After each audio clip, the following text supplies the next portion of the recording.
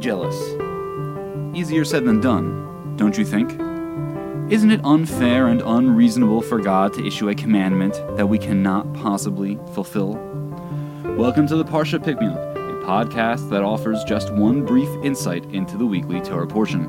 Today's episode is sponsored by Barbara and Howard Weiner in memory of Howard's father, Abby Weiner, Avraham Abba ben Chaim.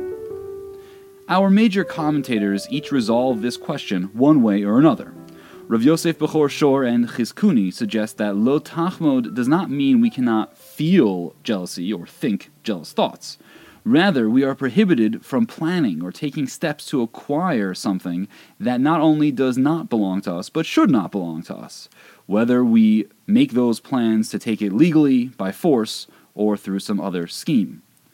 Rav Yosef ibn Kaspi takes the prohibition literally, arguing that it is possible to train ourselves to be satisfied with what we have. Easier said than done, though one would think not impossible. Certainly a worthwhile pursuit.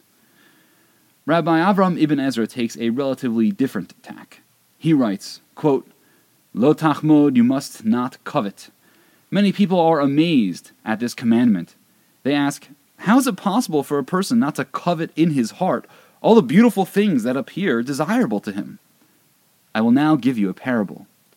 Consider, say there is a villager of sound mind who sees a beautiful princess. He will not entertain any covetous thoughts about lying with her because he knows that this is impossible. Do not think that this villager should, like an insane person, desire to sprout wings and fly in heaven, because this cannot come to be. This is very interesting. Ibn Ezra suggests to us here that we may train ourselves to view things that do not belong to us as being impossibly beyond our grasp.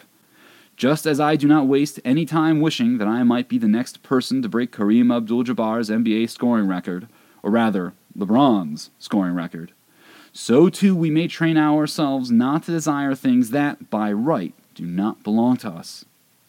The Ibn Ezra offers here an important comment on our relationship with our own emotions and feelings, both conscious and subconscious. No doubt, we are very often rather like a rider atop an unseen elephant, our emotions much larger and more powerful than we, taking us places we may not have rationally sought to go. Yet, Ibn Ezra asks us to consider that we might just exercise some more control over ourselves. Is it possible that our relationships with our emotions aren't what they should be? Might things have become somewhat out of whack? And if they have, what are we going to do about it? Thank you so much for joining me for another week of the Parsha Pick-Me-Up.